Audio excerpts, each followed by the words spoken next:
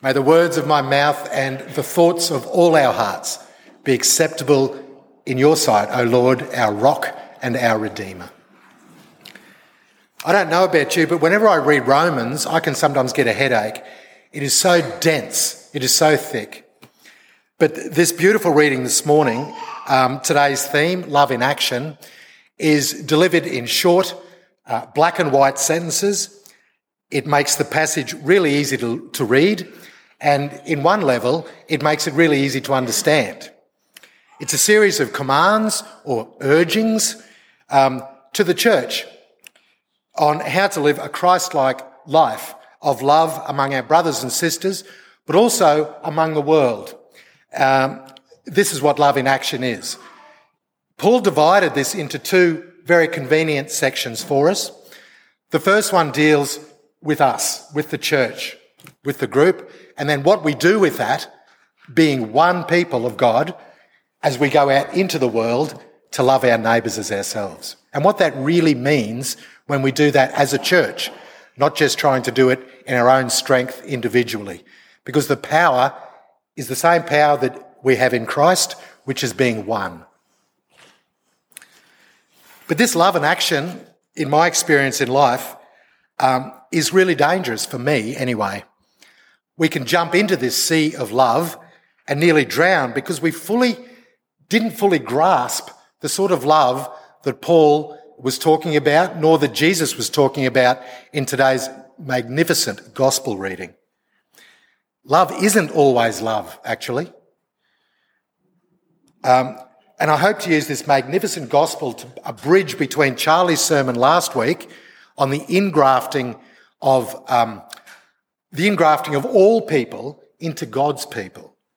And today's passage tells us how we are to live now we are one in God. The Gospels of Matthew, Mark and Luke essentially take the Hebrew definition of how we are to love as found in the Torah, that is the first 5 books of the Bible. That is, we are to love God with absolutely everything we are and everything we have, and we are also to love our neighbours as we love ourselves. As the parable of the Good Samaritan tells us, everybody is our neighbour. But today's gospel passage, though, Jesus takes this to a whole other level. We are not to love as we love ourselves, but we're to love as Jesus has loved us. Our love is totally dependent on the love that God has shown us and given us in the person of Christ. John writes elsewhere in his first letter that we love only because God first loved us. The Greek word used for love in both the gospel passage and in our key verse this morning today is self-sacrificing love. Loving without receiving any material or physical or emotional reward or any return on our investment of love, if you'd like. We remain or abide or live in this love because when we believe, we are in Christ in the very same way that Jesus is in God. And because God is this love, so we are called to be. And that really blows my mind. That is an insane thing to say and to attempt to live. But it's not up to us, and that's the good news. The really good news, we don't have to strive to do this, as I hope at the end of this little address we will all agree. We remain in this love when we obey Jesus' commands in the same way that Jesus remained in God's love when he obeyed the Father's commands. And Jesus' command is this: to love each other. Jesus, in this particular passage, is not talking about loving our neighbour, but our brothers and sisters in Christ, each other. This is how the body of Christ is constituted, if you will. Just as Charlie said last week regarding the doctrine of election, Jesus says today, I chose you. You did not choose me, but I chose you to appoint and appointed you to bear fruit that will last. Today's passage shows us exactly what that fruit looks like. In the first verse of our key verse today, verse 9, we can immediately hit a snag. We yearn to bear fruit for the Lord. But here we read that our love must be sincere. The word translated as sincere here literally means unhypocritically. But if I find someone difficult and I don't actually like them very much, how can I love them as I've been commanded to do so? And if I pretend to love them as I've been commanded to do so, doesn't that make me a hypocrite? For Paul, though, and the early church, love is more about what people do than what they feel. In the early church especially, self-sacrificing love was connected quite directly with helping out others who are in need, often financially, rather than from necessarily having warm feelings about them in our heart. Of course, it's possible for this to be done coldly and in a patronising sort of way. But again and again in our Christian experience, we discover that when we pray for strength and make a movement towards Christ, then to our own surprise, love, care and concern for the other's welfare quickly springs up. This is the opposite of faking it or being a hypocrite. We submit our lack of love to prayer, and just as this morning's gospel reading says, the Father gives us this gift to love through the work of the Holy Spirit, purely because we desired it and asked for it. Anything we ask for in Jesus' name, he will give us. This is what honouring each other means in Paul's reading this morning. In the verses immediately prior to our passage today, Paul writes that believers have different callings. All gifts of the Holy Spirit, some to teaching, some to ministering, some to being generous, some to being really hospitable. But today's passage is for all of us, everyone here. All of us are called to do these things. For sure, some will need more than others the command to be patient in affliction. Some more than others are in a position to be really generous with their hospitality. But all of us should do all of these things most of the time. We are to be joyful in the hope that we have in Christ in life eternal. Share with those who need something that we have. Take care of people and nourish them with what is ours without being asked. This is true hospitality. One of the commands in the first half of the reading I've left till last because of all the commands to actively love, this is so deep. In verse 11, Paul urges us to take our spiritual life really seriously, fervently and enthusiastically. This is not the life we were born with. Jesus says earlier in John's Gospel in chapter 3 that in order to see the kingdom of God, that is, to live fully in his mercy and grace and peace and love, we must be born again or born from above. This is the true and new life that we have when we experience the salvation of God. But what does that mean? How do I know if I have experienced the salvation of God?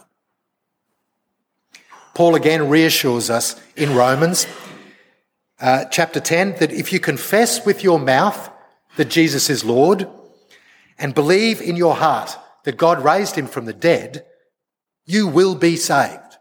It's as simple and as basic as that. And this new life is so real and non-imaginary that Paul gives the most everyday and ordinary analogy of putting on a new set of clothes.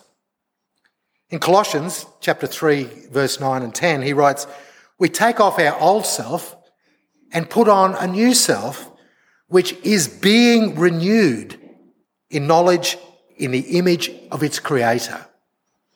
Now, this is quite remarkable. Sometimes it's really helpful to look at the grammar that's used in Scripture. And Paul is saying that our new self and the things we know of our Lord and how to be a disciple are being constantly renewed in and by the power of the Holy Spirit. This is why we get more and more Christ-like as we grow in our faith and our love toward all. In our new life, We are in fact one with each other. In John 17, 2 chapters on from this, we are privileged to listen into Jesus' prayer for the disciples and also the believers that will come after them. That's us. And this is such a beautiful prayer. Jesus prays, Holy Father, by the power of your name, the name that you gave me, protect them so that they may be as one as we are one. It is because we are one with Christ, they are one with each other. If I could just pause for a sec here and say that if anyone here today is unsure of where they stand with Christ, or is confused by what I've just said, or burns to be one with Christ but doesn't know how to, or has doubts about God's love for them due to just terrible circumstances they've experienced in life, look, please come and see the prayer team after the service, or Charlie, or me, or somebody you trust. The writer of Hebrews says that God has set a certain day to do this, and he's named that day. And the name of that day, God called today. It's really important we recognise this oneness, which is why I spent some time on it, this divine unity, because the second half of this passage is how we as a body, as the church, display love in action to the world around us. Again, Paul begins with a love command. Bless those who persecute us. This is Jesus' command throughout the Gospels, particularly in Matthew and Luke. We are to love our enemies. For many of us, our first urge is not to bless them, but to get even. And earlier in this passage, we are commanded to hate what is evil. This can seem contradictory. Am I to bless at the same time as I am to hate? Obviously no. Persecution takes many forms, and all of it is evil. Because we believe in a God who creates, who created and made this beautiful and lovely and good world, we believe that everything that defaces or distorts or disfigures or damages or spoils part of this creation is the opposite of God, and that is evil. Evil is real. Evil often does hurt, and it does matter. Paul's point, though, is that we are to hate evil, but not evil people. So what do we do here? Paul flips this question on the head, and the question is not what do we do here, but what has God done about it? A good portion, as Charlie said in the introduction, of this whole letter to Romans is devoted to this. And in chapter 5, verses 6 to 11, it's rendered right down into beautiful summary form. And at the heart of that passage, verse 8, Paul writes, while we were still sinners, Christ died for us. He didn't wait until our behaviour reached some sort of minimum standard, but when we were still persecuting him, Christ died for us. God has taken the full weight of human evil on himself, thereby exhausting it, in the words of Tom Wright. By attempting to get even or payback or revenge, we actually keep evil in circulation, the opposite of exhausting it. God is love for sure, but God is also pure and utter justice. Leave it to God. Just as nothing is hidden from the heat of the sun, just as no evil can ever be hidden from God. Look, this is particularly applicable in the season of Lent, particularly when we lead up to Good Friday. We serve Christ, the one to whom it seemed evil had conquered. But evil was overcome not by getting even, but by the power of his own love and life. And because we are one with Christ, we too can demonstrate that same power by the way we live in the world. The command to rejoice with those who rejoice, to weep with those who weep, and to mourn with those who mourn, doesn't just refer to each other here. It doesn't just refer to our brothers and sisters. Paul has now sent us out, and this to our neighbours and everybody in the world. When someone we know in our street or in our neighbourhood has good news, celebrate joyfully with them. They've got a new baby. They're going on a holiday. Their son got a really good score in a test. Whatever it is, rejoice with them. And be there for people and weep with those who encounter tragedy in life. Life is really hard. This is called empathy. And it's a big difference between empathising with our neighbours and sympathising with them. Sympathy can often be a form of self-focus to make us feel better without our life having to be disturbed in the least little bit. But the setting where we truly empathise, that is, feel with our neighbours, this is the setting where we become known and liked and respected. The setting where people will be more prepared to talk about the Lord. This is also the setting for true evangelism, I think, where sometimes no words at all are needed. By doing this, we create harmony. Sometimes it's easy for a Christian to live in our own kind of salvation bubble, if you like. I'm saved, so I'll just get on with my life. This almost defines spiritual pride. It shows a lack of awareness of the huge price that was paid for this salvation and always leads to conceit. When we've allowed the Spirit to do his work, we really do come to realise that God so loved the whole world that he gave his one and only Son, Jesus, up to death. The whole world, not just those who may or may not be saved in our opinion. What do we know what is in anyone's heart? We don't. By ignoring the world, we're not doing right by it. And to do right by it, we need to love it. If we don't, we become exactly like the priest and the Levite in the parable of the Good Samaritan, who crossed the road rather than love the person who'd been beaten up and left to die in all that heat and the dust on the Jericho road. Paul completes this passage by quoting from Proverbs chapter 25. By truly loving our enemies, the writer of Proverbs says, we will heap burning coals on their head. I think this particular text has been really badly misunderstood. I've heard it interpreted in the form of some sort of Christian payback. Ha! Cop that, persecutor. See how my love will drive you insane. But I think there's a better way, a New Testament way to look at this.